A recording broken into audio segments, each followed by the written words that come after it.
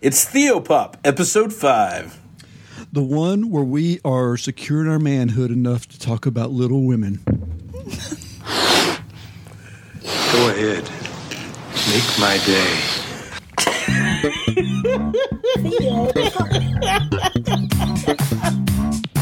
Really?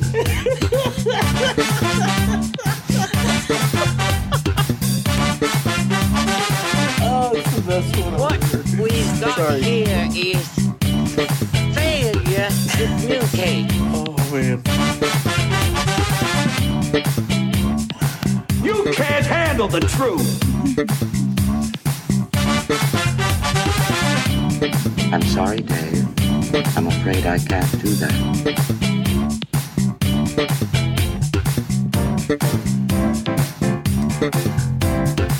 Everyone in this room is now dumber for having listened to it. I award you no points, and may God have mercy on your soul. Welcome to Theopop. He's David Gaddy. And he's Jeremiah Orr. And she's Meredith Neal. And we're exploring pop culture from a spiritual mindset. How are you doing, David? I'm good. How are you, Meredith? I'm doing great, thanks.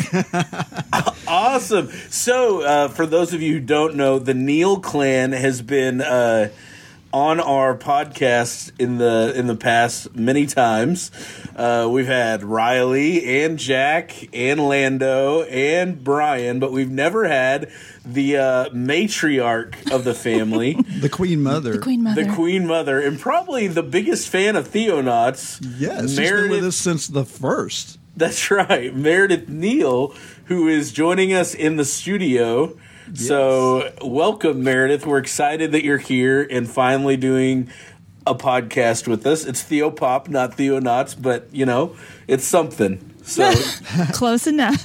You got to start somewhere. So how do you feel about being on a Theonautical episode? I am super excited. I just love this movie so much, and I just can't wait to talk about it. I was telling Brian last night, I was like, had all my notes spread out, and I said, I should have been an English teacher. And then I thought, no, I'd be a cruddy teacher. I should have been a book club president. Yeah. Well, you sent us those pictures of your notes, and I'm like, wow. Yeah. She prepares way more for an episode. Way more than either one of us, or both of us put together, really. That's right. That was pretty incredible. So we're really impressed. You might have to take over the podcast because you're going to put us to shame on this topic tonight. But I'm glad that you're excited about this movie, and I'm glad that I guess we're man enough to discuss Little Women, which cracks me up. It's so weird, like that phrase right there. I have a funny story about that. Secure in our manhood. Yeah. Well, Landry told me when she was in high school, one of her teachers, it was Coach Burke, was talking about some. Who's the guy that wrote The Notebook? You know, yeah. Nicholas Sparks. Yeah, Nicholas Sparks. Oh, you knew that, Jerry. Her coach was talking about this Nicholas Sparks film, and all the guys were like, I can't believe you watch Nicholas Sparks. You know, I can't believe you admit that. And he's like, hey, I love my wife, and that makes her happy. So I think I'm pretty manly. Well, there you go. Makes her more than happy. Yeah, that's right. It's like he's a smart guy. That's right. Yeah, he is. Make her watch a romantic movie. Yeah. Mm-hmm. Oh, so there you my go. Gosh. So that brings me back to the first, one of the first movies I ever went to watch with Christina was P.S. I Love You. Have you ever heard of that movie? Yes. It's like an Irish dude that up and dies, but he writes all these letters to his wife. And P.S. I love you. And it's about her like getting with another guy now that he's dead and all this stuff. And it's really sad. It was really horrible. It's like the Uber chick flick. Oh my gosh. Like the worst torture, I'm sure, for you. Yeah, it was a chick flick on steroids for sure. I had those moments too. I remember I went to go see Steel Magnolias in the theater. Now, don't knock on Steel Magnolias, dude. Oh, what? My God. We should cover Steel Magnolias. That is an amazing movie. Are you kidding me? That's right up there with fried green tomatoes. What? Also a chick flick. I was going to say, what? Those two movies right there. And are you the had a epitome. problem with this Wait. movie? Like, Hold on. So I lived for a while in the South, like the deep South, South Carolina, right? And if there are a couple, like if there's a movie that defines Southern living, it's Steel Magnolias and Fried Green Tomatoes. True. Those movies, I mean, are the epitome of Southern women. It's hilarious. I love them. And So 9 to you were 5, thinking 9 of to it 5. more of like a genre of Americana, not really Yes. a chick flick. Right. I like it for the nostalgia even though it was of all the women times. talking about women things. But it's funny and it's poignant. It's Yes. great. I love it. You know. a Well, and lot then worth- another one for me was Beaches. I remember Melanie making me watch Beaches. That's I pretty never heard of bad. Beaches. Yeah. That must have Bet- been before me. Bette Midler. They all die. Bette Midler. Oh, and okay. Somebody. But Yeah. I like Bette Midler. She's Y'all are pretty just awesome. going right to the most, girly of all of them. Couldn't it be Well, like their it's- proposal with, what's her name, Sandra? I like that movie. Yeah, that's a funny movie. 'Cause, yeah, And that's a rom-com. it's got Deadpool in it. Oh, I Ryan. never did see. What's Ryan Gosling. Reynolds? No, Ryan Reynolds. Ryan. And Sandra Bullock, yeah, Yeah. it's funny. Oh, I've never seen that one either. Yeah, Yeah, you would like it. is It's pretty funny. good. Yeah, I'll have to check it out. I don't know. I normally stay away from those type of movies, Well, and there's like levels of them. So, like, Yeah. one of the channels that stays playing in our house a lot is the Hallmark Channel. Ugh, And it's like every time I walk in the room, that Melanie's is an like, abomination. yeah, she's like, you can just leave. And I was like, I didn't say anything. She's like, yeah, but you're going to. I'm watching this movie and I want to enjoy it. And I can't enjoy it with you here. That's so funny. Because I That's so immediately funny. start saying, okay, now is this the guy who's the jerk boyfriend or the old boyfriend who's really her true love that she's reconnecting with? Listen, dude, every single one of those movies is the same plot. It's the girl goes back to her hometown, and she's the busy businesswoman, and she finds the guy that was her high school crush. And he might he's like, secretly be Santa Claus. But yeah, exactly. We don't know. That's right. It ends up she breaks up with her highfalutin boyfriend in the city and ends up living in the, helping the orphans out in the small town with the boyfriend there. And it's so, I mean, you can seriously plot outline every single one of those movies. And there's like 100 of them in one season. How did they do that? Yeah. Like, And you know what always gets me is whenever I see an actor on there that I'm like really fond of, like from something that I was watching, I'm like, what are they doing? They stooped needed so some money. low. they've ruined their life. It was a quiet year. They needed some work. Like I remember, and this isn't much better really, because I watched a schlocky TV series a few years ago called Legend of the Seeker, which was this action-packed, medieval thing. But the main girl from it, I was watching an episode the other night. Melanie's like, I know her from something. She looks it up and says, sure enough, she's been in Hallmark movies. And I'm like, no. All right, so we ready to dive into this movie? Well, yeah, I was gonna say this one it outshines all of those. Oh, for sure, for sure. Let's, Like, let's. I know we're shouldn't- digressing. Yes, Sorry, we shouldn't Meredith. put a damper on this because Little Women is an actual classic. So let's jump into it. So yeah, I want to ask: is this your favorite movie? No, I don't think it's my favorite movie, but I do love it. Wow. Yeah. All right, well, let's dive in. All right. This is Meg, Amy, Beth, and Joe.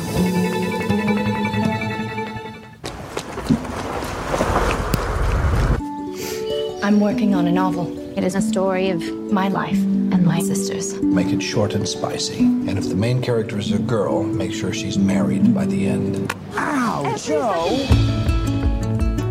I want to be an artist in Rome and be the best painter in the world. That's what you want too, isn't it, Joe? To be a famous writer? Yes, but it sounds so crass when she says it. My girls have a way of getting into mischief. Well, so do I. This is Meg, Amy, Beth, and Joe. I intend to make my own way in the world. No one makes their own way, least of all a woman. You'll need to marry well. You are not married, aren't you? Well, that's because I'm rich. Joe, would you like to dance with me? I can't because I scorched my dress. And Meg told me to keep still so no one would see it. I have an idea of how we can manage. Joe is a lost cause. So you are your family's hope now. I believe we have some power over who we love. It isn't something that just happens to a person. I think the poets might disagree. We can leave right now. I'll sell stories. Joe. And you should be an actress and you should have a life on the stage. Just because my dreams are different than yours doesn't mean they're unimportant. I have loved you ever since I've known you, Joe. I couldn't help it. It would be a disaster if we It married. wouldn't be a disaster. We'd be miserable. Joe, I'd be a perfect saint. I can't. A new play written by Miss Jo March. Women, they have minds and they have souls as well as just hearts. I want to be great or nothing. And they've got ambition and they've got talent as well as just beauty. And I'm so sick of people saying that love is just all a woman is fit for. I'm so sick of it.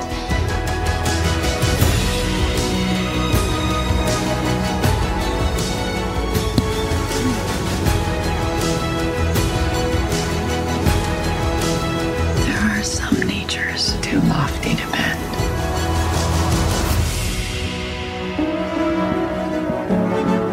So, who does she marry? So, yes, today we are covering the 2019 Academy Award-winning film, somewhat, Little Women. So, Did it win Academy Awards? I didn't know that. It was nominated all across the board. It lost out to The Parasite for almost everything. What's The Parasite? A foreign film, actually, that came in and swept everything. But is that fair? Must have been a rough year for the Academy Awards, man. Well, I got to say, I haven't seen The Parasite, so I can't really judge the two. But I do think that this is a very well-made film. And we did get a supporting actress Academy Award out of it. Laura Dern, I think, won that. And it won best costumes. So it snuck in a little bit. Well, the costumes were fabulous. I mean, I know as guys, y'all probably wouldn't have noticed that, but like they were top notch because when I have that as a theme. I've got it like down here in my notes. Fabric and I actually noticed that quite a lot too, especially Jo, and what she was wearing throughout the movie. Like I don't know, it seemed like she was wearing a man's overcoat half the time. Kind of like menswear type vibe, right?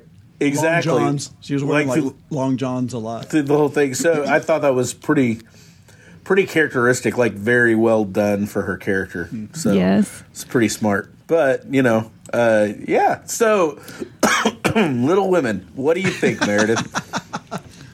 Well, before we get off the costume, I read that they made 75 period costumes for this show. That took about 40 hours each to make, so they definitely did their homework on that. And also, each one of the sisters had kind of a color theme. Like if you notice, they each had their own vibe kind of throughout. That was consistent throughout the whole show. And like Jo's, she wore a lot of red.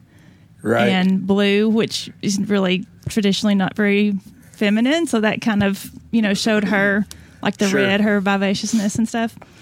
So I just think it was just genius what they did with the costumes.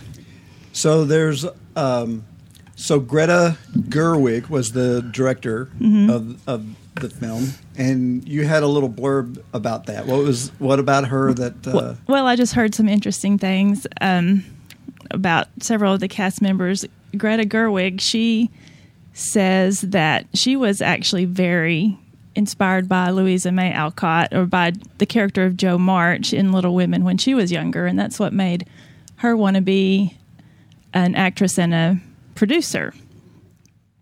And she was really excited to get to do this version of it. And Saoirse Ronan, the girl that played Joe March. Who looks just like your daughter, by the way. Yeah, I thought she reminded me tons of Landry. Did you think that, Jeremiah, when you were watching it? The whole way through. Yes. I mean, it was like Landry. Yes, in her personality and everything. Yeah, in every way. It's pretty incredible. Yeah. So, it was really sweet thinking about that. Yeah, I love that too. And so Saoirse Ronan had just worked with Greta Gerwig on a movie called Lady Bird. And when Saoirse heard that Greta Gerwig was going to do Little Women, she actually contacted Greta and said, "I'm going to be Joe." Wow. And so Greta was like, "That's a pretty Joe thing to do. So, yeah, I guess you're going to be Joe." Great. Isn't that funny? That's so amazing. I thought that was great. Wow. Well, it's very, very serious about it. You get something. Okay, go ahead. No, I was fixing to say, whenever I watched the film, the first thing that I kind of picked up from it. So first off, confession, Jer. The 1994 version of Little Women is actually a film I really like too. Like back then, I bought the VHS tape. Like, did you have a crush on Winona Ryder? I did. Winona Ryder. I had a crush on Winona Ryder, and of course Claire Danes was a little young for me, but she was like, I liked Claire Danes, and anyway, and Christian Bale. I mean, come on. But anyway, he's not a very good Laurie though. I thought he was a better Laurie than the guy in this movie. No, this guy nailed Laurie. Really? You think so? I had to grow into that. Yeah. Like from the book's perspective, I don't know. He's just. Well, I didn't read the book, so. He seems almost autistic or Asperger's. Does that make sense? Kind of like a little socially awkward. So he would have to be like mentally challenged to do this stuff or whatever. No, it's just he had that vibe. The way that he doesn't pander at all to social norms. Okay. Does that make sense? Mm-hmm. Like, he says what he's going to say, and he acts the way he's going to act. He even dresses the way he's going to dress, and he doesn't care really what anybody thinks. And he's the rich guy, which, it just fits for me. You can be a little eccentric if you're the rich guy. I guess you can, yeah. But, I mean, he was a perfect match for Joe in this thing. And he does kind of have the European kind of look and style and everything that Laurie had. But one of the things that attracted me to it as I was watching it was the quality of the filmmaking.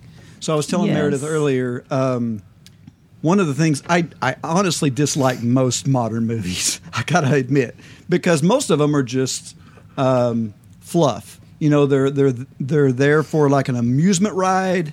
They give you thrills and that sort of thing, but they don't tell good stories much anymore. And they're not like full of symbolism and metaphor and existentialism and all the things I like in films. And but this movie did that. Like, so one of the things, existentialism. Yes. Okay, go ahead. The study of the human spirit. The study of I know. Or in this case, transcendentalism. With the Alcott family. And that's another thing. Alcott blows my mind. She grew up with those great minds, and she's a good writer. But I don't see a lot of theme and symbolism in her work.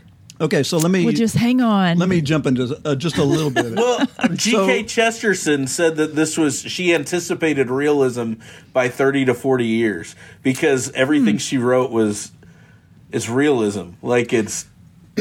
Okay, what I mean? But that's the story. I'm talking about the filmmaking. So okay, all right. So like for one example is the story is told in two parts, a present tense and a past tense.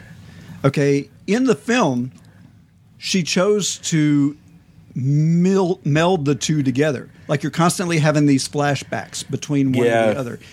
And the way it's done in such a way that she builds comparison and contrast between the past and the future, and she builds these characters through what they were and what they are, and she compares things like death to life through the past and the present. One of the things I heard as a complaint about it was kind of confusing because I didn't know if we were in the present or the past. But they covered that a little bit in the filmmaking in that, I don't know if you've noticed, but the present, all the shots made in the present tense are all done with a cool filter. Everything's blues. Even the costumes, all their costumes are blues and purples. Yeah, I didn't notice all that. throughout I the did not present notice tense. that. Mhm. Every time you go into the past, every time there's a past tense, it's warm filter, and they're all wearing reds and oranges. And so it's a different color palette completely between the present and the past. That would make sense because the past was happier, Yes. so brighter. Yeah, and then so the it was present like was a- more somber, and they were, dealing with moving death, on, dealing with the loss of. Well, we'll talk about loss, but but dealing with all these things that that the story deals with. They presented it through the choreography, through the choice of the lens filters and everything. Like it's a lot of thought went into the construction of the film, which impresses me. Like that's the type of thing when I see it, I'm like, oh wow, this isn't your normal fare. Like there's actually been a lot of thought into not only, yeah, they need to be period costumes, but let's make them representative of something. Let's make the color scheme this so that it represents that. Wow. And so I liked that. I also liked the fact that they added a framing mechanism that's not in the book, correct? That's right. So, which is Joe. It About the begins publisher. with Joe going to a publisher, and basically she's telling the story, autobiographical, and it kind of ends with an epilogue that was added by the publisher. So it's like I thought that was kind of smart because it was like giving homage to Louisa May Alcott's actual life. Yes, I because see. she says that she did add the marriage of Joe at the behest of her fans. Yes, she actually did not want to marry Joe off, and she fought it for a long time, and so many Right. of her fans wanted it, but just to be, her own person, she didn't let her marry Laurie. So, spoiler alert, all of you who haven't seen it, but so she all decided. The Theo Pops, like that's just a given. Yeah. Like watch the show or read the book before. And so she said, okay, well, I'll marry her off, but I'm going to do it my own way. Again, that's such a Landry thing. That's one of the Yes. things that keeps me, reminds me of Landry so much. It's kind of crazy. So true. Has Landry watched this movie? Yes. Or read the books? Yes. I think she read it when she was younger, but that's one of the things I was going to bring up. The story is just so timeless. Like Landry and Chloe just loved it. And of course, the Laurie and Joe thing it just ripped their heart out too. So yes, she did. That's she awesome. liked the movie. I think that you nail on something right there. It's super timeless. So, I mean, even kids today with technology and everything, they can still read this, and the girls, well, especially girls, can identify or find themselves within the book. Yes. Right? It's relatable. So I think that Alcott's really good at creating relatable characters. She's great at characterization. And the movie, I guess we're supposed to be sticking to the movie, but to me it's like I can't talk. The English teacher in me wants to come out with the book because yes. That's the source. And there is a copy of it sitting right here on the desk that Meredith brought with her. So the movie does such a good job of showing that characterization, pulling out the characterization of Alcott, which is brilliant. Every single one of the characters are well developed, even within the space of a couple hours. Well developed. Yes. So Landry told me that she read that Greta Gerwig actually had the girls have sleepovers with each other so they would grow their bond together. Wow. That's and really so, neat. because to me, that's a lot of what I enjoy about it, is just seeing the girls love, playing and fighting with each other and just their life together. And when they're walking together arm in arm and laughing and all talking at once, but all knowing what the other's saying, which for my male brain drove me nuts a couple times in this movie. Like, I'm like, one at a time. Come on. It went way too fast for me. Yeah, But, poor Laurie. Like he was stuck in the middle of all of that. Poor guy. So I picked up several themes in the film that some of them are social, but some of them are theological too. Like I think that there is there is some great depth in some of the spiritual things that are happening. But first, let's talk about social oppression. So that's one of the key themes of the story, especially from a female perspective in the time frame in which the story takes place. And it's obvious that is the focus of the film from Gerwig's perspective. Yes. Like she's really wanting to push the social oppression that the Little Women are having to address. It shows up from the push to marry for their social standing and for their economic well-being and all of this sort of thing. And Aunt March is like the matriarch of the clan, and she's giving all this instruction to all of these young girls about how they need to marry wealthy, and they need to make sure that... So there's all this setting the stage for Jo's rebellious type of personality. Yes. That comes into play. She wants to write and travel, and she says, I love my liberty too well to give it up. She doesn't want to get tied down and not get to pursue her dreams. Yes. And I think the aunt is such a hypocritical character. And I think she's portrayed as being a hypocritical character because she herself is so independent. Mm-hmm. And she didn't have to worry about it. Yeah, exactly. But she hammers on, like, even the scene where they're walking away from the wedding of the oldest sister. What's her name? Meg.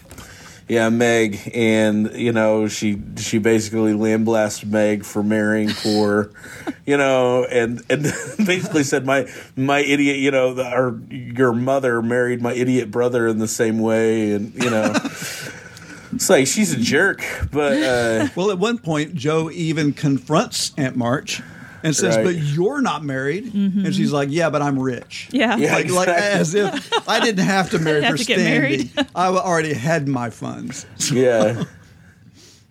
Well, but I think that's very poignant. Like that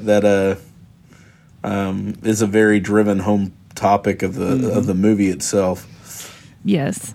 Yeah, so you have a point in the film where Amy tells Laurie that marriage is basically just an economic decision. Yes. Even though she speaks against it, she's like, I do think we should be able to choose who we marry, that we should be able to marry for love, but this is the world we live in. And of course, you mentioned the fact that Meg married poor, and that was a faux pas.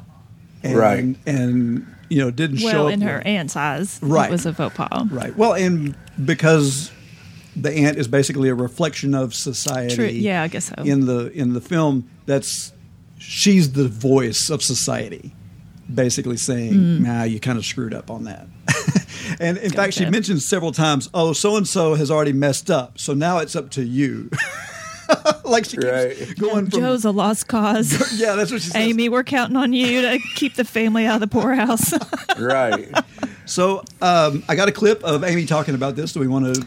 Yeah, I love that. I love that scene. Okay, so let's listen to this. I'm a failure. Jo is in New York being a writer, and I'm a failure. That's quite a statement to make at 20. Well, Rome took all the vanity out of me, and Paris made me realize I'd never be a genius, so I'm giving up all my foolish artistic hopes. Why should you give up, Amy? You have so much talent. Talent and energy. isn't genius, and no amount of energy can make it so. I want to be great or nothing, and I will not be some commonplace dauber, and I don't intend to try anymore.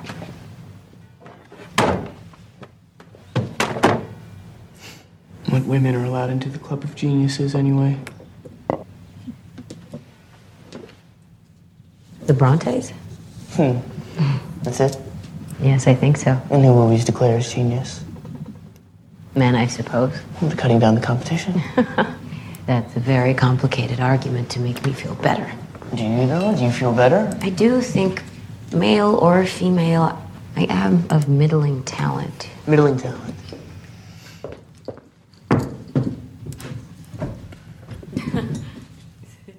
may I ask your last portrait be of me?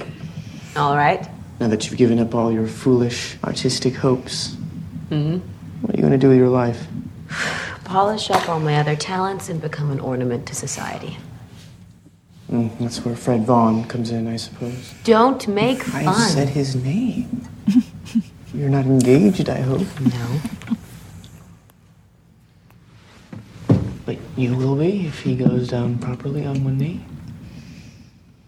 Most likely, yes.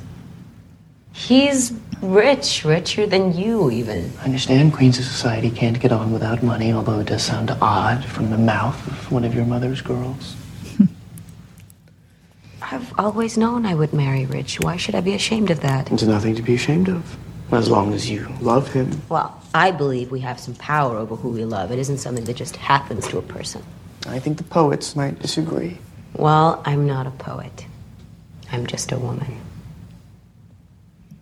And as a woman, there's no way for me to make my own money.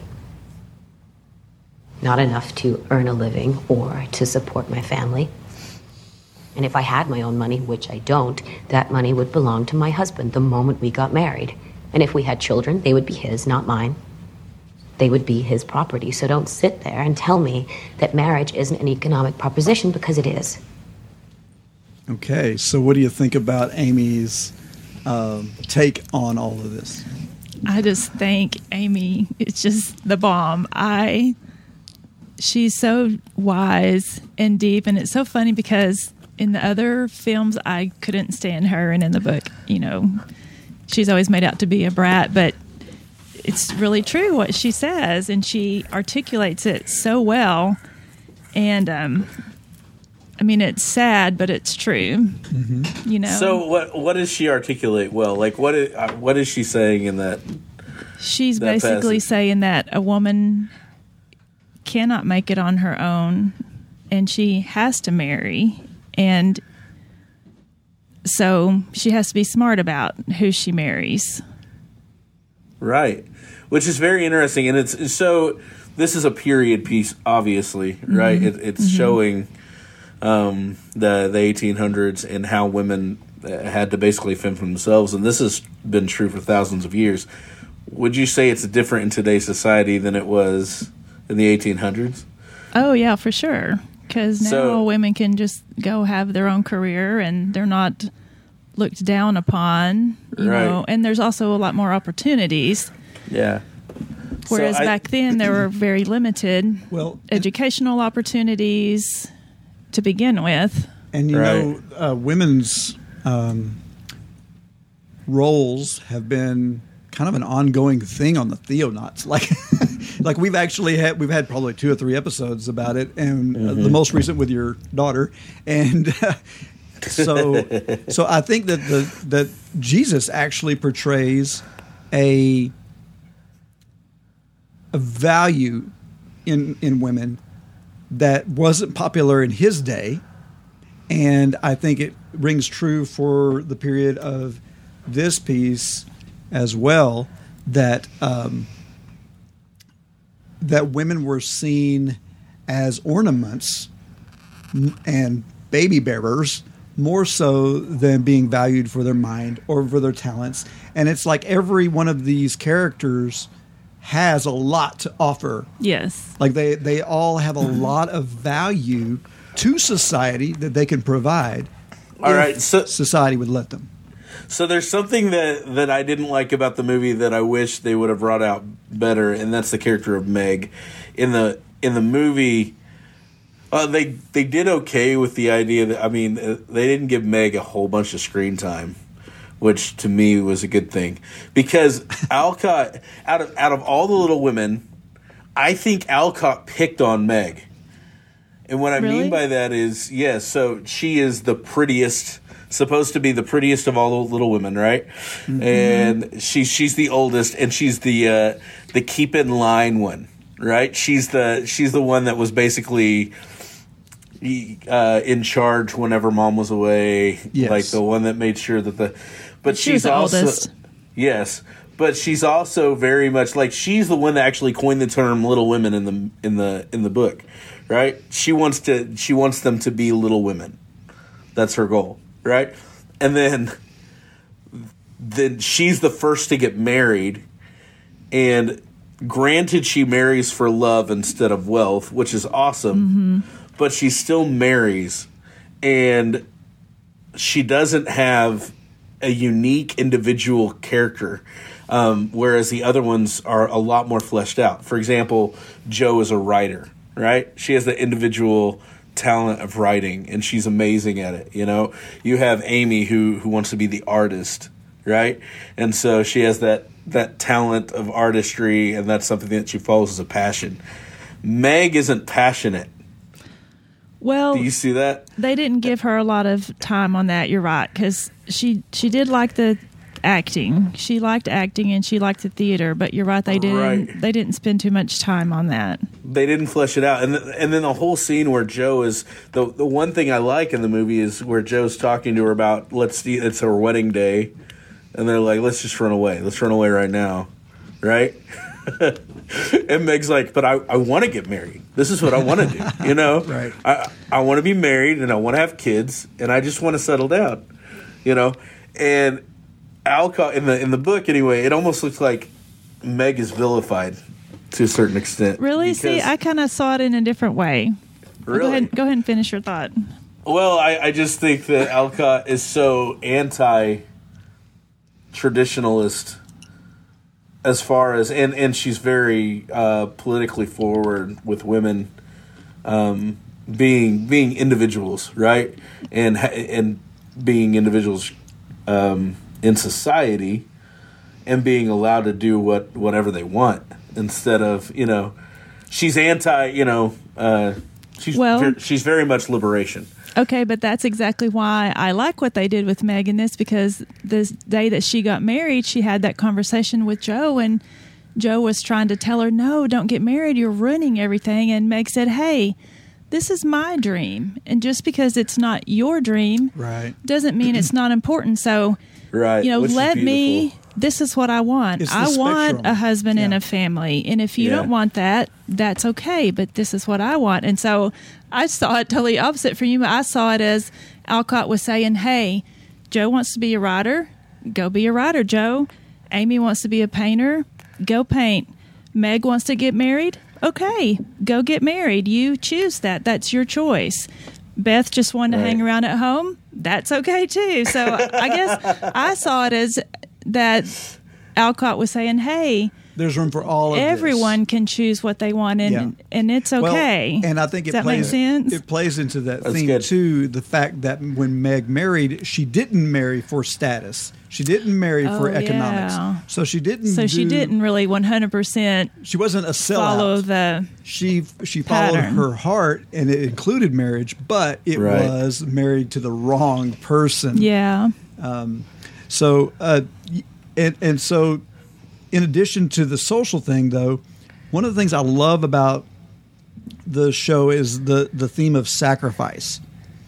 So we see something that's embedded into each one of these girls is caring and loving for others over themselves. So it helps that their father happened to be a chaplain in the Northern Army. And I think that, we know through the letters and things of this nature, we know that he has instilled in them this value of other people, and that they should be self-sacrificing. And there are some moments where they don't want to do it. Like you can tell, and this is human nature. We all are this. So it's like they don't want to necessarily give up what they have for somebody else. But like Christmas breakfast. Right. Yes, that was so good. I loved the way you could see the struggles in their faces, which, you know, we would all be the exact same way. We'd all be like, I just want to sit here in my pajamas and eat my cinnamon rolls.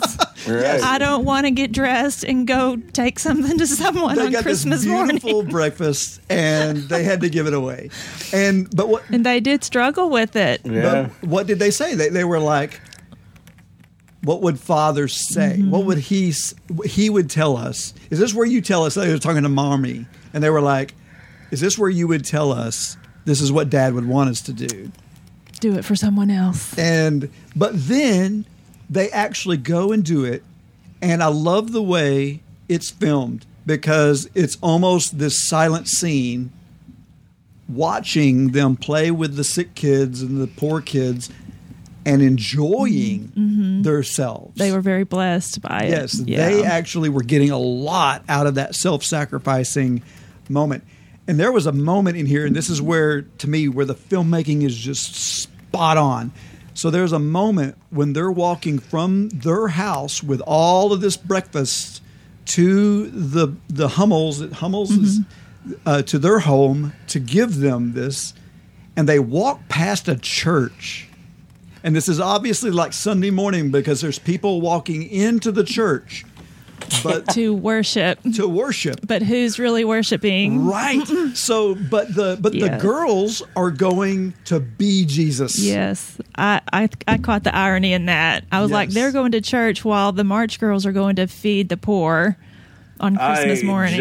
Now, my mind's blown. I didn't even think about that. Isn't that awesome? Yeah. Yes. It's so striking. Yeah. Like I was on the floor when I saw that. I was like, dang.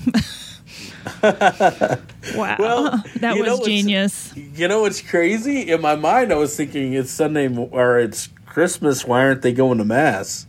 Mm-hmm. You know what I mean? Whenever I saw that church and the people going in and out of it, that I didn't even think about the fact that was the message they were sending, which is brilliant. Yeah, and they were actually the ones who were worshiping. Yes. Because they were loving people. Yes, and enjoying it and seeing that this isn't just duty. Like there is life in this, like what they were doing. And so I find that each one of these little women has their own level of sacrifice that they are sacrificing themselves for. So Meg, we talked about the fact that Meg married poor in the social situation. That was a sacrifice. At one point, she had bought some material to make herself a dress, and spent way too much money on it, which was another topic that we'll get to in a little bit. But so she spends too much money on this, but then what does she do?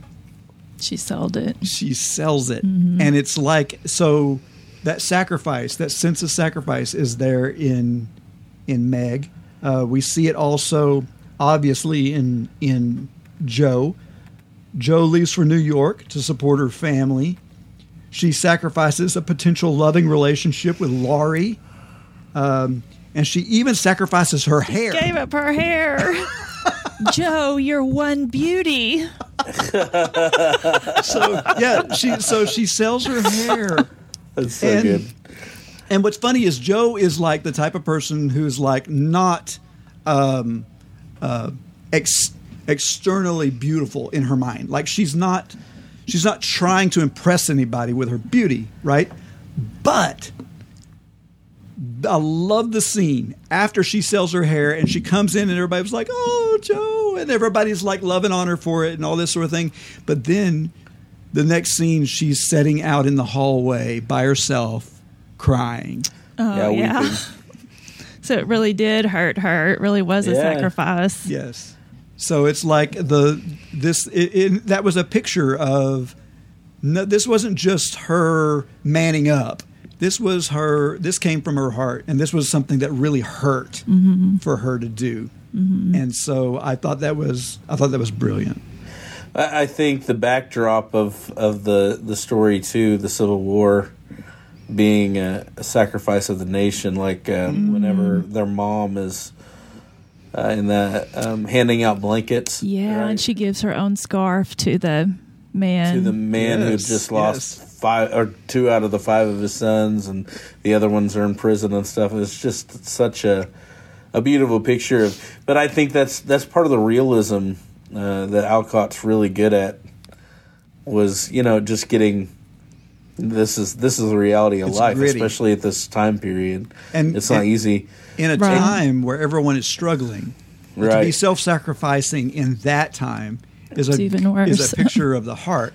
And so Amy, Amy just got through giving us this speech about how she has to marry for economic reasons, right? But what does she do? She turns Fred down. Mm-hmm.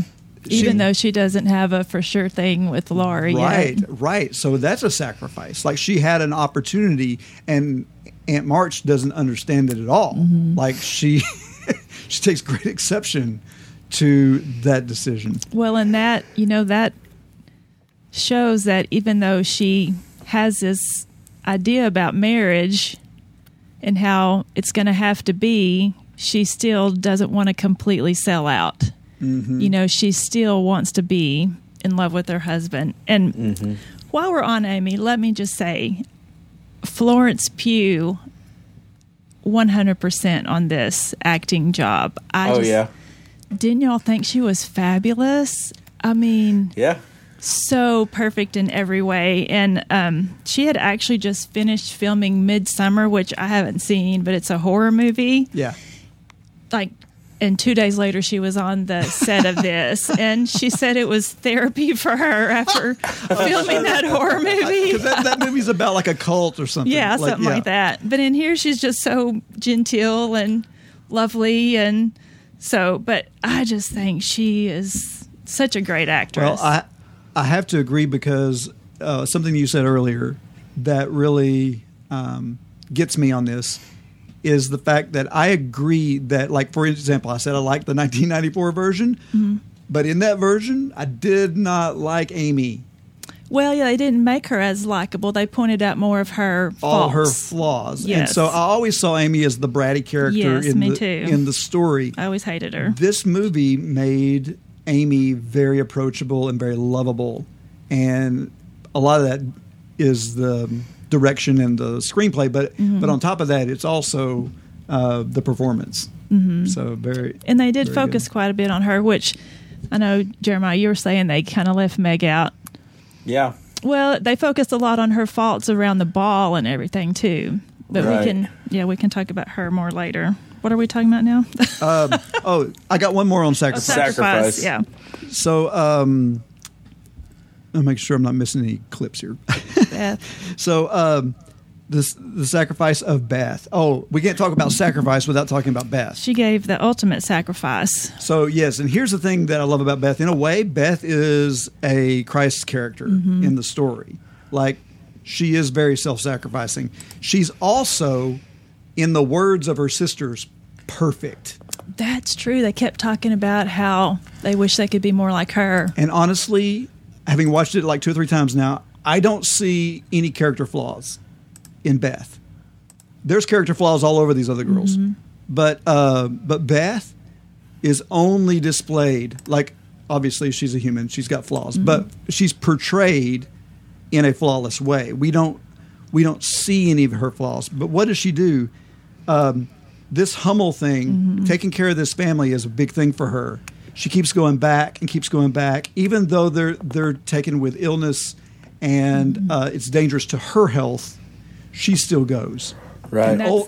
Ultimately, that's what takes her life. Yes.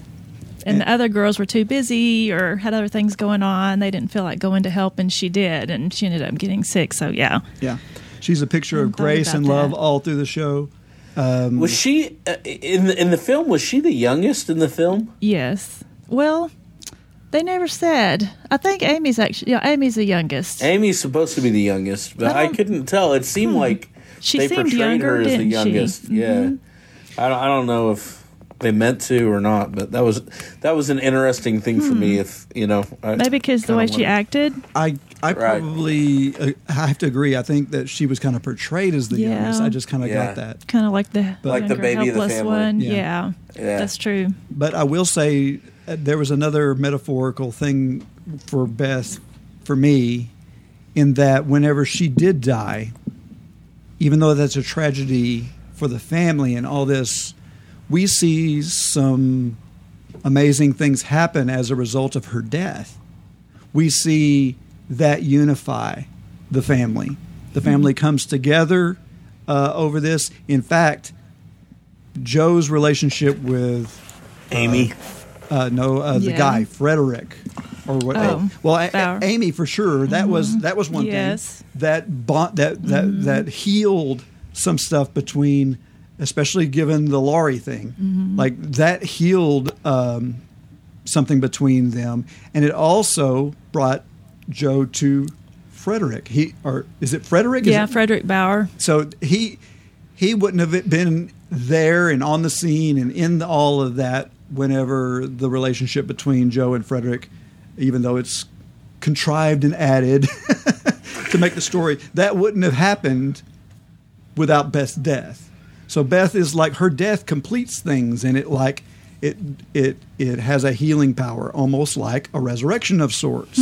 So I did see some Christ imagery in some of that. That's good. Leave it to you to pull out Christ imagery from Little Women. Oh, I've got more. So That's very interesting to me. That blows my mind. Yeah, I hadn't thought about that. So one of the things that you wanted to talk about was loss, right? Yes. As a theme. Yeah, just the loss of their childhood. You know, that was a big part of Joe not wanting Meg to get married because she realized nothing's ever going to be the same. You know, so there was that, and then of course the loss of Beth. Just the inevitability of change. You know, we've all had that when you have this time in your life when everything's great and you love the way things are, but then they change. And it's sad. You have to grieve that. Like a friend moving away, or going off to college, even though it's fun and exciting, you still have to grieve the loss of your high school years and your living at home and all that. So I thought that was another big theme. So one big loss, in my opinion, is Laurie's. Yeah, so the worst loss. So obviously Laurie has kind of been in tow with all these girls. Yeah, he's like their brother. And but he is head over heels for Joe. And but he's been waiting, like he's trying to time all this out. And then in this one moment in the show, he pops the question more or less, like he just with a look. I think she knew it was coming. Oh, she definitely knew it was coming because he like... She's like, no. She's like, what are you talking about? Don't bring it up. And he doesn't even say a word. He's just looking at her. And she's like, no. Don't go there. Well, and they knew that eventually would have to come out at some point, and it's such a heart-wrenching scene. Yes. Yeah. So I have the clip. So why don't we play that? Okay. I can't bear it. Meg married Amy off to Europe. And now that you're a graduate, you'll be off on a long holiday. It's not good like Beth, so I'm angry and I'm restless. You don't have to stay here, Joe. Why should we run off and join a pirate ship?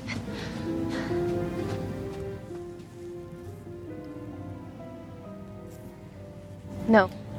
It's no use, Joe. Joe, we've got to have it out. No, I have Teddy. loved you ever since I've known you, Joe. I couldn't help it.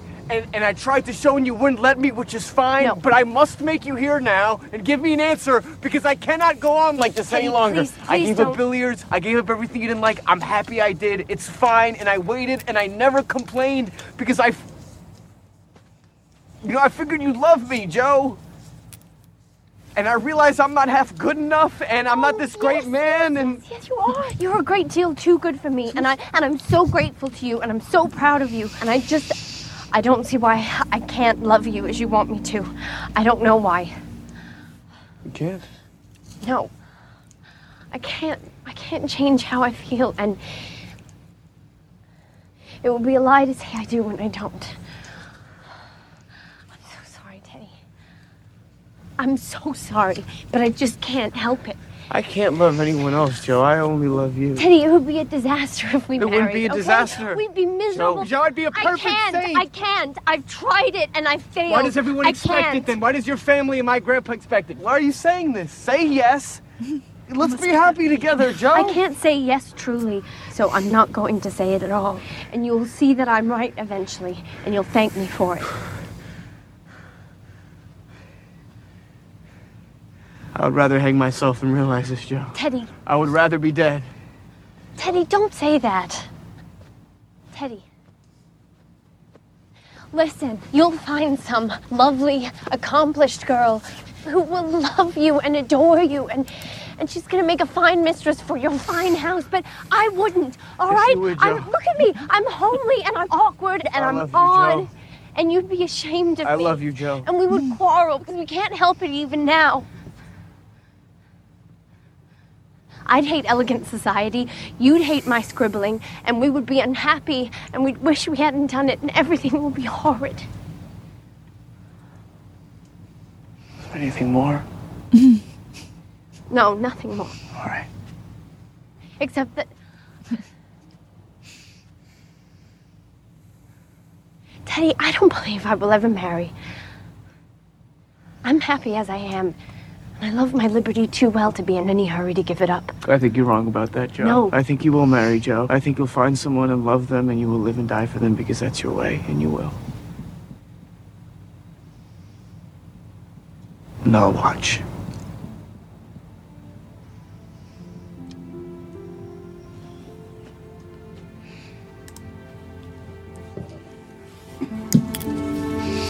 Okay, so wipe the tears. Meredith's over here crying. It's so hilarious. So one of the things that, just a footnote, is the first thing she says is, "I'm not good like Beth." Oh yeah. I heard that time. So it's like there's this constant ongoing Beth's goodness thing. But I'm angry and I'm restless. Yes. So what are your thoughts on this scene, Meredith? It's the worst scene and the best scene. No, it's the worst. It's not the best. It had to happen, but it just tears your heart out. Oh, it's awful. It's pretty humiliating for him, and it's just it's so sad because you want them so much. It's just natural you want them to be together, but for some reason Joe holds out. Well, and I think that it's interesting to me that Laurie knows her better than she knows herself. Ooh, that's true. And I think that comes out in this because she's throwing up all the reasons why it wouldn't work, and they're all excuses. None of them are realistic. And every time she says one, he says, "I love you," and then she says, "But we'll quarrel. I love you, but I won't like your fancy balls, and you won't like my scribbling. I love you." Like, she's missing the entire point of what he's trying to tell her. And I think what it is I think that she is so consumed with not being caged into society's role that they have for women that she's missing out on what her heart was really trying to tell her and what her real personality was. So it's a huge loss. And then I think she realizes that in great pain and anguish whenever she's finally ready to go, okay, I can get with Laurie, and she finds out that he's already married Amy, which is even worse. Right? Yes. So, and then how do you deal with that as a sister? You know what I mean? Oh, yeah. That's crazy. Well, because on one hand, she can't really complain. Yeah, because she had her opportunity with him. That's right, and she blew it down. And this has been, several years, right? Probably a couple of years, because she was gone to Europe for a long time. Yeah, so she had this opportunity. But one more big moment of forgiveness on Joe's part. We didn't talk about Amy burning the novel, but oh yes, go ahead. Talk about Joe having to forgive Amy so many times. I think that's another big thing. Saved her life, which is like, yeah, it's crazy. I don't have to forgive you. I saved your life. I'll still hate you forever. She didn't say I'll hate you forever. Yeah. So. That's another big theme of the movie was forgiveness. Very good. Because the mom actually was angry at the dad for being gone and leaving them almost penniless. She said that in one scene. She said, "Now I can be mad at you in person instead of from afar. Right. And I think when she was talking to Joe that night about her own character flaws, she said, "I'm angry nearly every day of my life." And I think one of those things was she was angry at the father. Yes. And so now I have that clip. Do you want to? I think we should listen to that because it segues so well into this idea of character flaws to me, which is one of the big things of this movie is how they get past and connect in community in the midst of all these character flaws, right? Yes. And a lot of it the has scene, to do with forgiveness. So the scene takes place right after Amy was being a brat. Well, first off, Amy burned the book, and then because she was mad at Joe, and Joe was still upset about this. And it was that night, yeah. And Amy was being a brat and wanted to follow them, and then fell in the pond. And so this is after they pull Amy out of the pond. When I get in a passion, I get so savage I could hurt anyone, and I'd enjoy it. You remind me of myself. But you're never angry. I'm angry nearly every day of my life. You are? I'm not patient by nature. But with nearly 40 years of effort, I'm learning to not let it get the better of me. I'll do the same then. I hope you'll do a great deal better than me. There are some natures too noble to curb and too lofty to bend. Okay. So good. I love this phrase that she says at the end of that clip. There are some natures that are too noble to curb and too lofty to bend. So I see a picture of total depravity in what she's saying. You Calvinist. How dare you? So, but it's basically what she's saying is that we all have these character flaws. Like these are built inside of us. And just because you don't see my flaws doesn't mean I don't have them. And in fact, I struggle with this every single day. And as a mom having to take care of the kids, she can't let the kids see that side of her. So this is a very poignant moment between mother and daughter, too, because she's opening up herself in a way that she had not ever done before. And at the same time, it was a point of maturity for Joe because Joe gets to see another side of her mom that she hasn't been used to seeing as a child. And to realize she's not the only one that struggles. Right, which is a very important message for kids, by the way, that are struggling with things, is to know that they're not alone in it and to see that there are other people struggling with the exact same problems that they have. So she's struggling to forgive Amy for burning her book.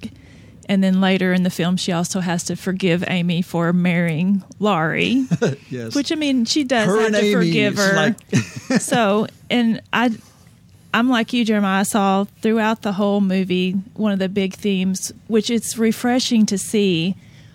The theme of the movie was people wanting to be virtuous and people wanting to have character instead of, I mean, obviously, like, they want to be pretty and they want to not be poor and, you know, just like all of us. But they also, the overarching idea was they did want to be people of character and charity and love. And so I thought that was a really good scene because, you know, we're studying the Sermon on the Mount right now. And in this scene, Joe is so poor in spirit.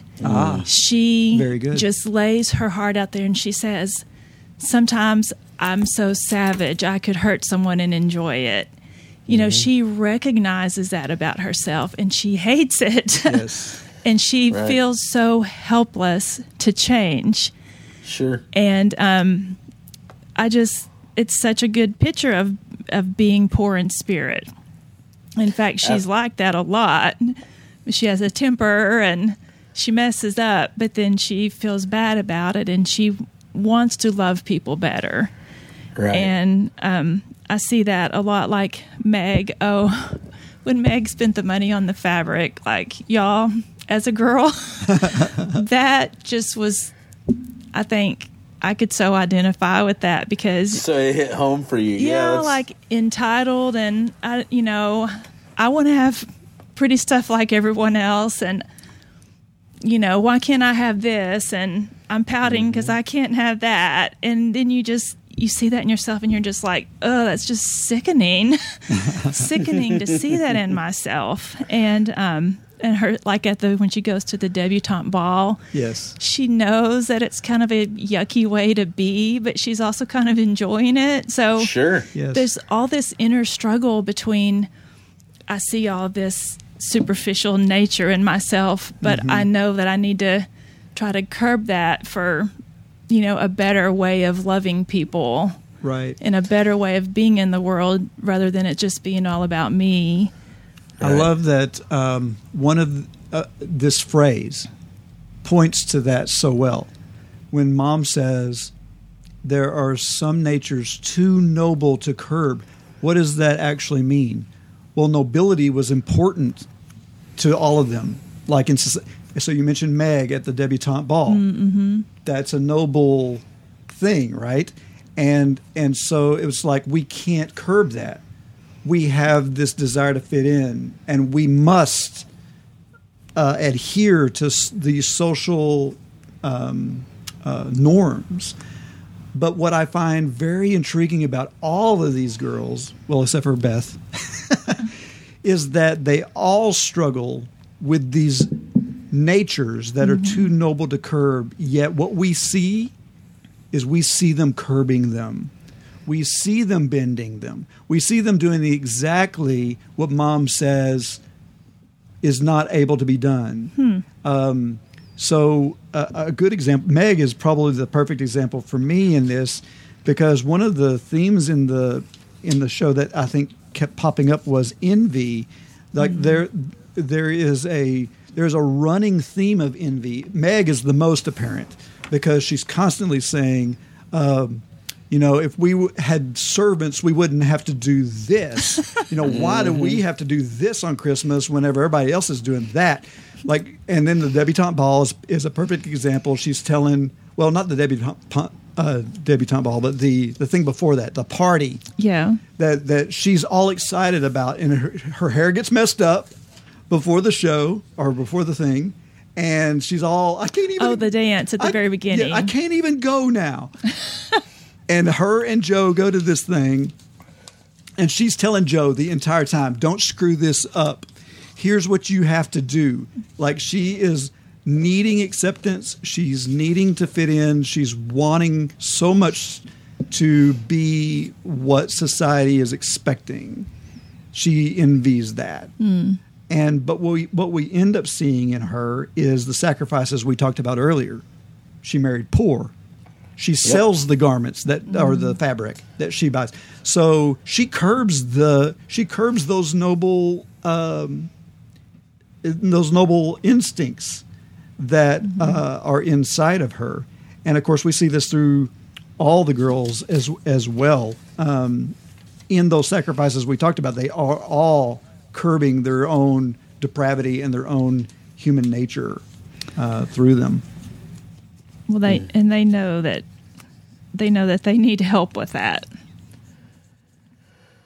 So we have another clip here that we haven't covered yet, and maybe we missed it. It's the one that deals with, we talked about the forgiveness of Joe and Amy, but that also leads to this whole conversation about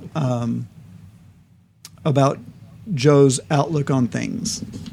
And she's having a conversation with her mom in the attic about, and it turns back to the women's role thing. And I think this is a good picture of what she is feeling trapped about. And so, Jeremiah, you mentioned earlier how she kind of has a change of heart. And so this is the scene that kind of pushes that envelope. So I thought we would talk about this scene a little bit. It's a relatively short one, but it's powerful in what Jo has to tell her mom. Is this the scene where she is saying she regrets saying no to Laurie? Okay. Yes. Mm-hmm. Okay. Here we go. Laurie's returning, you know. Oh, he is? There's a letter from Amy. She's coming home. She's devastated about Beth. Aunt Marcia's very ill, so Laurie will accompany them. That's good of him.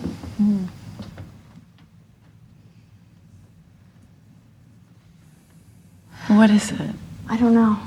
I've always been quite content with my family. Don't understand it. Perhaps I was too quick in turning him down. Laurie. Do you love him? If he asked me again, I think I would say yes. Do you think he'll ask me again? But do you love him? I care more to be loved. I want to be loved. That is not the same as loving.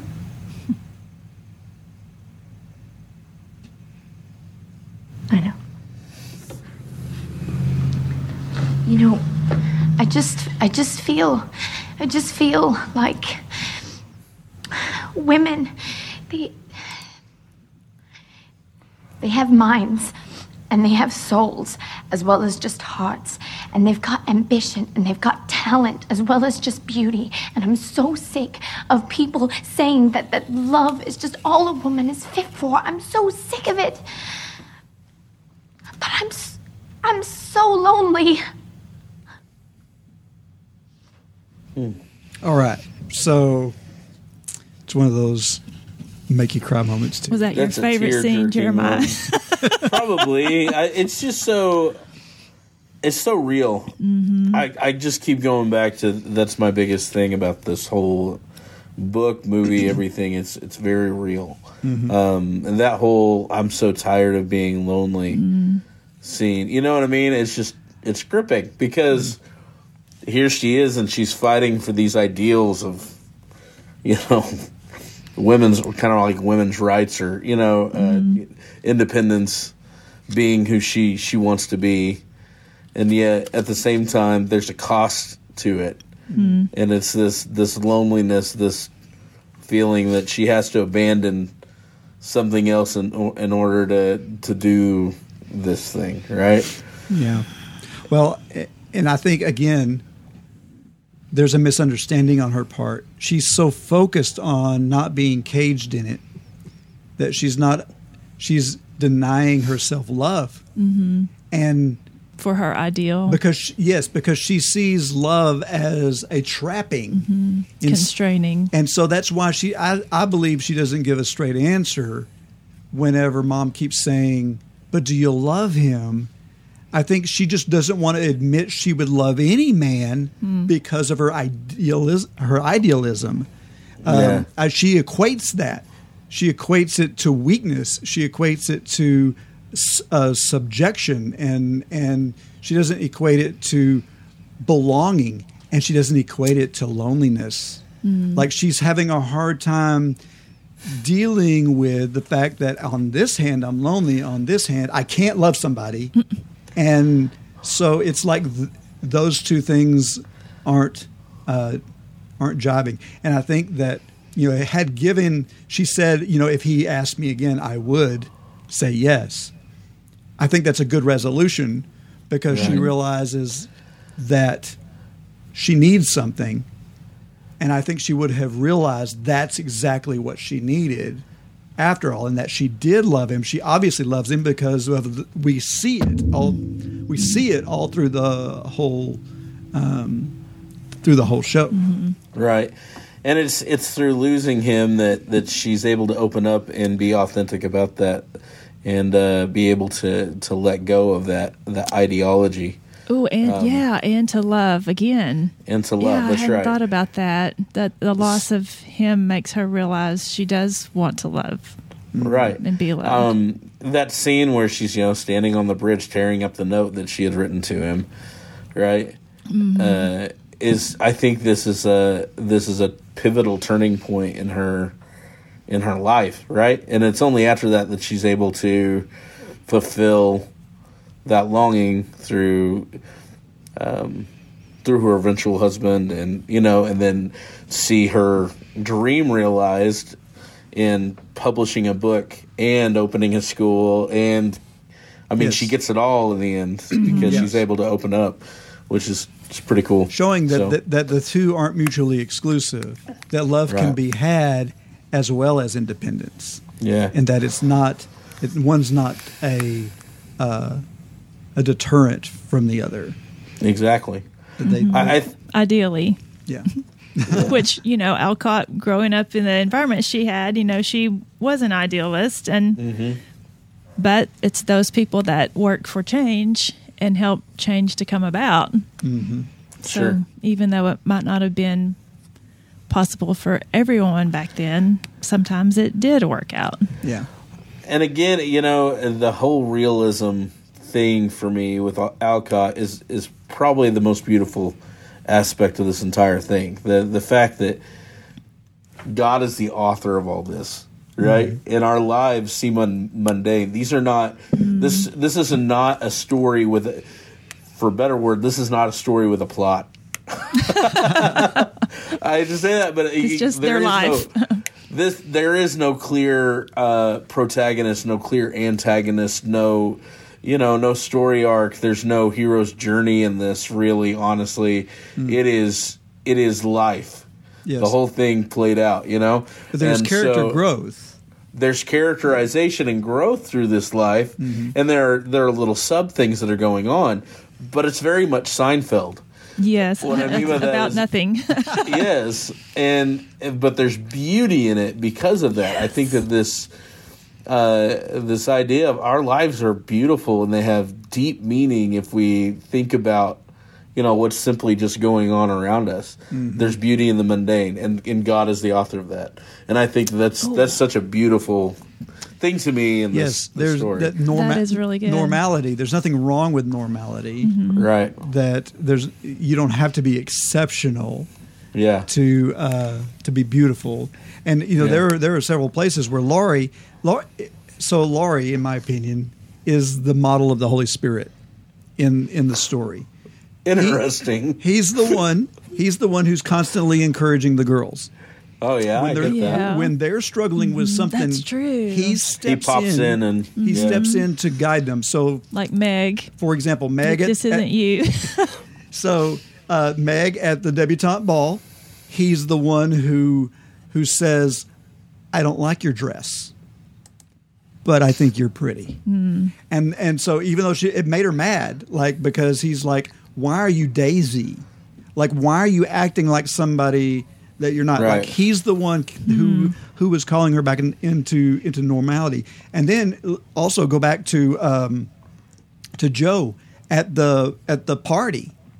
So Joe's like, "I'm not allowed to dance because my dress is scorched," and he's like, "Well, we can dance out here. I don't mind." And so they have this dance on the porch, which is actually a better dance than what was happening inside because they're cutting loose and they're having a great time. She's being her true self with him. Yes, she's opening up. She's not putting on a face. She's not acting in this situation. She is truly enjoying herself. And so he's being the Holy Spirit in that. He's guiding her to better life.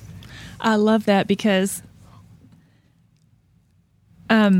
to me, when she's with Laurie, she gets to be her truest self.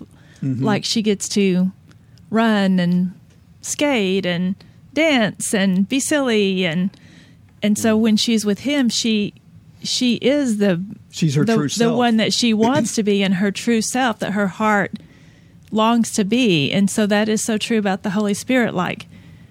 When we're united with Him, then we are the true self that we are created to be. And that's kind of funny because she thinks He's going to constrain her. she thinks his love will imprison her. And isn't that so true about the way a lot of people think about God? Like, well, you know, if I have a relationship with God, then I'm not going to have any freedom, and no fun. I'm not going to be able to do this, and I can't do that. When actually the opposite is true. He allows us to be more ourselves than we could ever be. And so, that's such a great analogy. Isn't the Holy Spirit constantly pushing on us going, I love you. Yes, but I'm going to be this and you're going to hate me. No, but I love you. Like, it's the exact same thing we heard on the side of the hill whenever Laurie was basically proposing. So he was basically saying, no, we would be great together. And I do think he would. I think his love would have set her free. I think he would have let her be everything she wanted to be. Oh, of course. Yeah, because he supported her in everything. Like, he's showing up and acting in their little plays. Like, he is interacting with them in their daily lives, which I think is a perfect picture of how the Holy Spirit wow, works in us. That's so deep. So, oh man. And there is so much to talk about, but I think we're kind of running out of time. Did you have any other any last thoughts? Any things you had to get out? Well, I just wanted to just comment on how beautiful the movie is. I'm so glad I got to see it on the big screen because several scenes just look like beautiful paintings. I mean, Greta Gerwig's eyes just amazing to me. Yeah. Like, they looked like a painting you would see hanging in a museum. Like the scene where Fred is proposing to Amy, for instance. Or the beach scene, the first beach scene when they're all happy and with the hats and, you know, just that late 1800s vibe. And the scene where Joe and Beth are on the beach together later when Beth is sick, and it pans back and Beth is saying, you know, you can't stop it. She's talking about her dying. She said, you can't stop it. It's like the tide going out. You can't stop it. And when they back off, you see the wind blowing the sand towards you in your face, which I couldn't really see it that well when I was watching it on my TV, but just the visual beauty of this entire movie is over the top. Okay, so you spun me up. I got to actually feed off of that. So from a filmmaking perspective, another thing she does is what we call parallelism. So it's where you have two scenes that connect a thought. And the beach scene is perfect. There's a beach scene in the past and there's a beach scene in the present. The beach scene in the past is all fun and games. It's life. It's actually where Meg meets John, and Amy meets Fred. Yes, for the first time. Exactly. So this is like is possibilities. Right, life and life abundant. Right, and then the next beach scene is Amy on the verge, or Beth on the verge of death, and she's laying in Joe's lap, and that conversation about death being like a tide. And so you have two pictures, one of them cold and blue, told in the present, which is a picture of death and talking about death. But then you also have this warm and bright scene on the same beach, which is talking about life. So there's this combination of life and death. And, man, she just did that all throughout the film. There's a scene where Beth is sick, and Joe lays with her in bed in the past. And then Joe wakes up in the morning, Beth is gone, and she's scared, and it turns out that Beth is well. Well, then there's a mirroring scene, a parallel scene later on where she's sick, and Joe's laying in bed with her. And she wakes up, Beth is gone, but this time Beth is gone. So it's a picture of life and death. It's a picture of resurrection, death and resurrection. And one of the things I love about that first scene is when Joe attributes Beth's recovery to her will. Joe's will be done. Yes. Joe's like, I saved you one time before. I'll save you again, right? I'll save you again, yep. She sees her own... God hasn't met Joe's will. She sees her own self as being the strength that is healing Beth. But what Joe doesn't see in that scene is Joe is facing Beth, but behind Joe is Marmee. And what is she doing in that scene? She's praying. Right. Wow. And Beth... And she's healed that time. Mm-hmm. It wasn't Joe that fixed the problem. It was God that fixed the problem. And, of course, God's will is not going to be thwarted by Joe's will at the end. So, anyway, there's just so much. It's and I will say movie. that the way she crafted the movie going back and forth, it is confusing if you don't know the story. But I can see why she did it that way when you bring it out that way. Mm-hmm. But at first I was like, why did she do it like this? It's so good. Because I know the story and I was still like, okay, now present, past, so if someone had never seen the story before, I can see how that kind of would have been off-putting. But when you explain it that way, it just shows you how the writer was just genius. Pairing up all those scenes. Little bitty things. Like I remember there was one part near the first of it where right after Laurie meets all the girls, he's leaving their house and he turns around and he looks up and he sees the attic window and Joe's in the attic going over her papers and he just smiles, because looking at her from afar. And then the scene shifts and it's Joe in a window still, but it's Frederick that is looking it shifts to the present. To the present, him looking at her. But it's another parallel scene. Wow. So, gosh. So much going on in it. So pretty brilliant.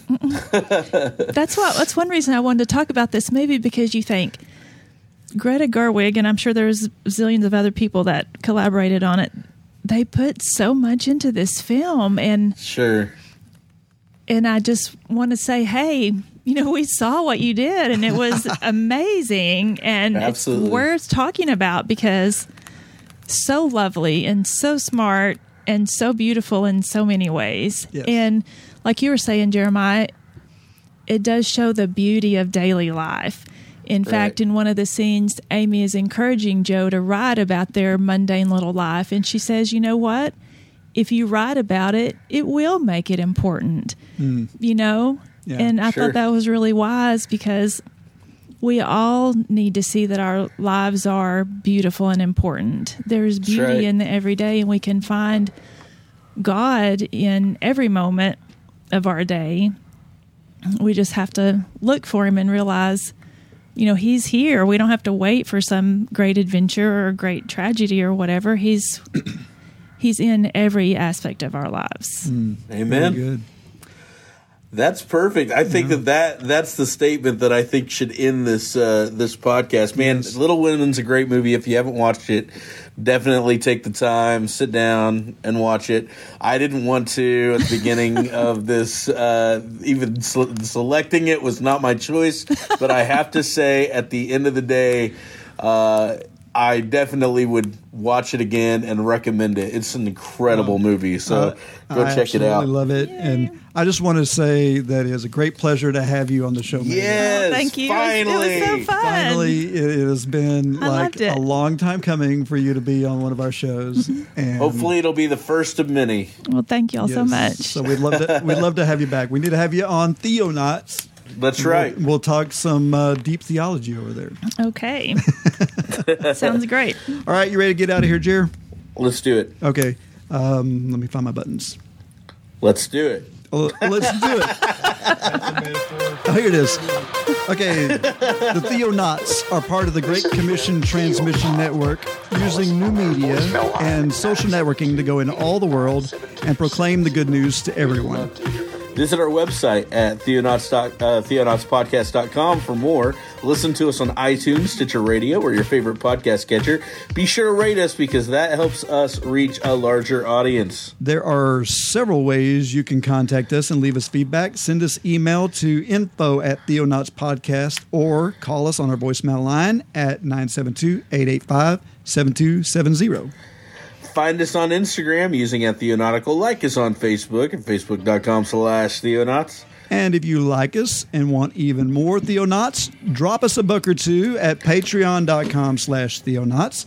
Your patronage helps us in our expenses like hosting fees and equipment costs. Don't forget to tune in again and explore pop media. Pop media? Pop culture, media, and things. Whatever. Have a good night. All right. Jeremiah, Meredith, thank y'all for being here. Thank you. Thank you. God bless. This has been Theo Pop. Call us on our voicemail line at 972-885-7270. We'd love to hear from you. You are tuned in to the GCT Network. This is your Great Commission transmission. At GCTnetwork.com. Great Commission transmission. This is your Great Commission transmission. These little women. Wow. You liking it, huh? Oh, yeah. Amy just burned Joe's manuscript. I don't see how he could ever forgive her. Joe's a girl. It's short for Josephine. But Joe's got a crush on Laurie.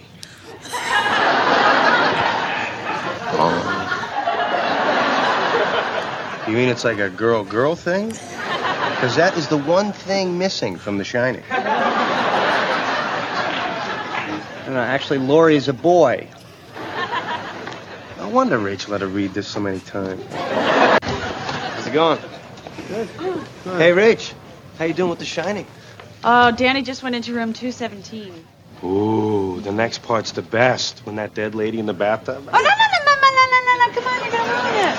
All right. I'll talk in code. Remember when the kid sees those two blanks in the hallway? Yeah, that's very cool. Yeah. Oh. All blank and no blank makes blank a blank blank. Oh, no, the end. When Jack almost kills them all with that blank, but then in the last second they get away. Oh. Joey, I can't believe you just did that. I can't believe she cracked your code.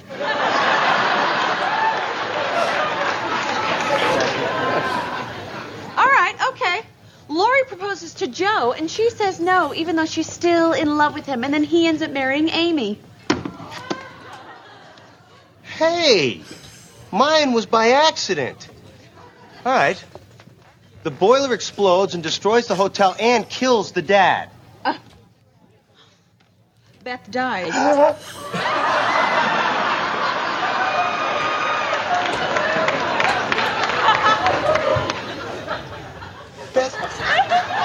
Beth dies? Mm-hmm. Is that true? If I keep reading, is Beth gonna die? No, Beth doesn't die. She doesn't die. Does she, Rachel? What? Joey's asking if you've just ruined the first book he's ever loved that didn't star Jack Nicholson. No. She doesn't die. Then why would you say that? Because I wanted to hurt you. What? Beth is really, really sick.